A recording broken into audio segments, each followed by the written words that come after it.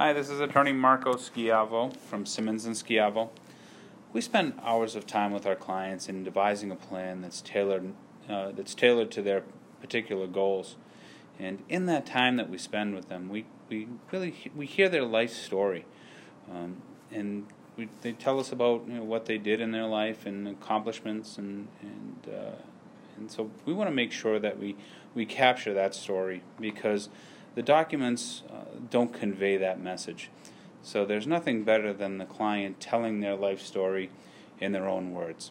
So I have with me today Rob Cooper, who is the creative director of Verissima Productions in Cambridge. Welcome, Rob. Yeah, hi Mark, how are you? I'm doing well, thank you.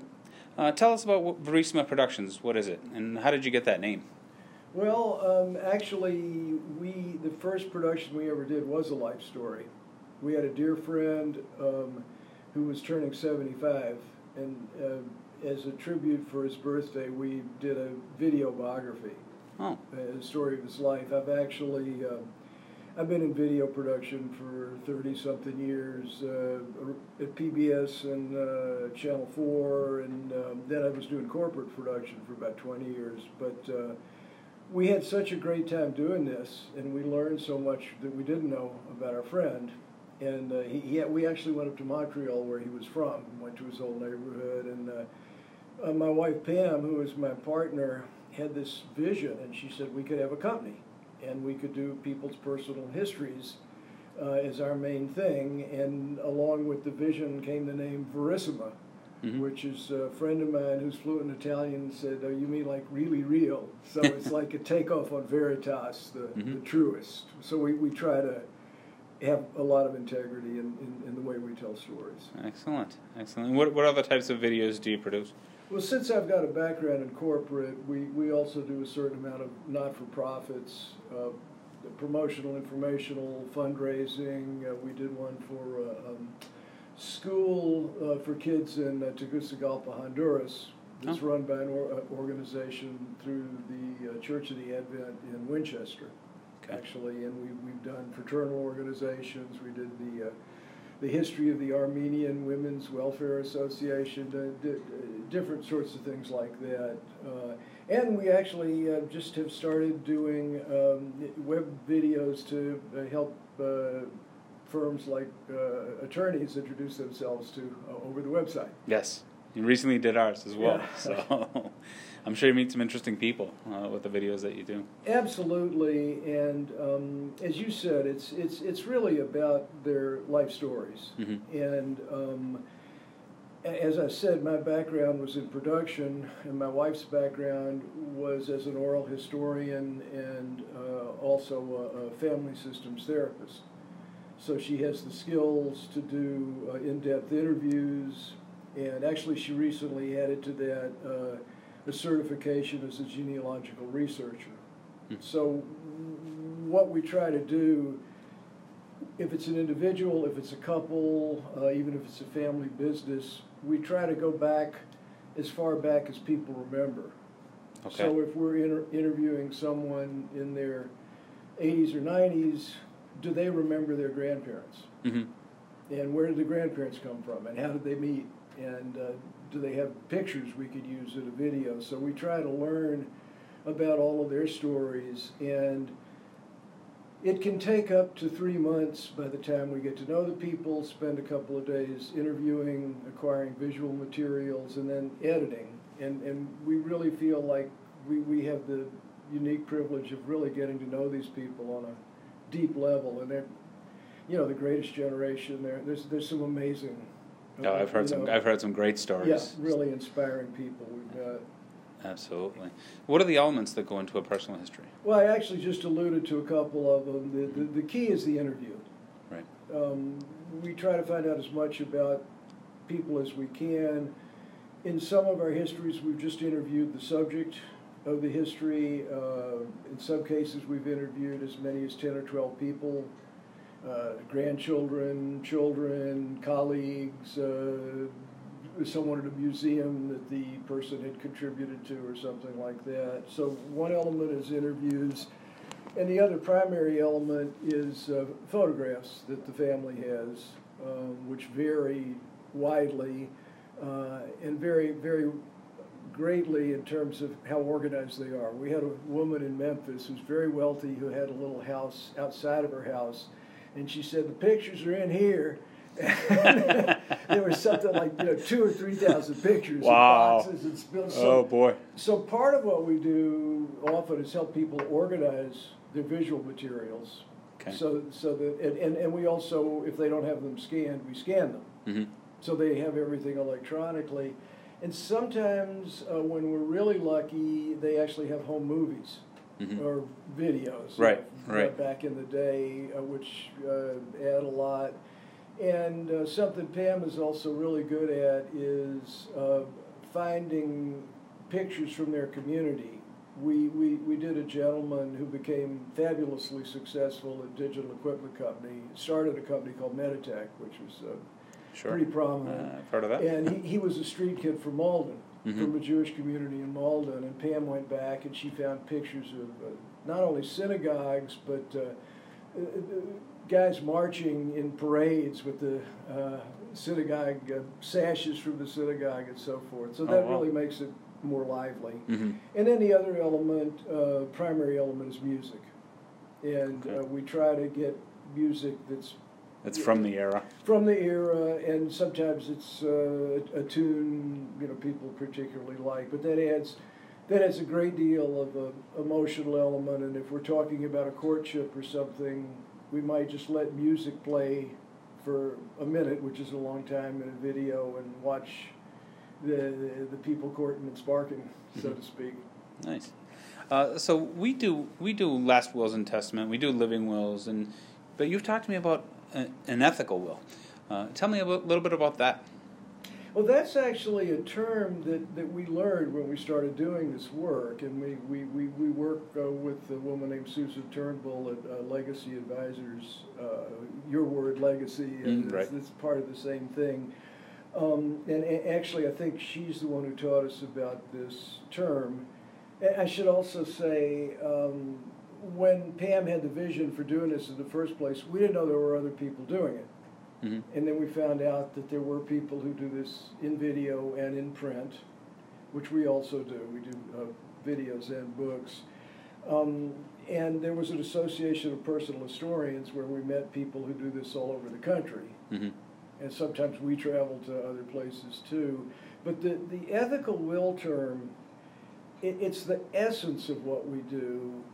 There's the story and the facts and so forth, and then there's the lessons and the values. Right, which is the most important thing. It really is. And I think what's terrific about your legacy work is I think that you're aware from what the work I've done with you. You're aware that people's values are an important part of what you're protecting. Right. And so the ethical will, it can be a formal document. These are the lessons and values I'd like to have future generations know. Or it simply can be, in our case, it's often a part of like an hour video biography. Often near the end of it, Pam will ask people to talk about what they would like future generations to learn from their experience. Right, and that's a powerful message because it's a video. You're watching the actual person. Yeah. It's not just something written on paper. It's the video of the person saying it. Yeah, that's powerful. I tremendously appreciate you pointing that out because when we're talking to people who might be interested in having us produce a video for them, I often say, imagine if my great-grandfather who came over from Europe, if I could open up a box and he could talk to me. Right. And that's kind of what this is. Yeah. And the other thing about ethical wills, the slogan is, you know what you're going to do with your wealth, what are you going to do with your wisdom? Right. And ultimately, good point. Yeah, that could be almost as valuable. So, right. And it would help people in when they make decisions on how to spend the money. Well, that gets back to your end, but there absolutely is, and particularly in the case of we've done a couple of 3 or 4 generation family businesses. Okay. And very often they are still here now because the founder had such a clear vision and a clear set of values. And it's been gratifying that we found out that a lot of times the businesses that seem to last the longest are the ones that have good values. Right. And, want to maintain those into future generations. And they maintain them. Right. Right. So yeah, you're right. It's whatever decisions people making.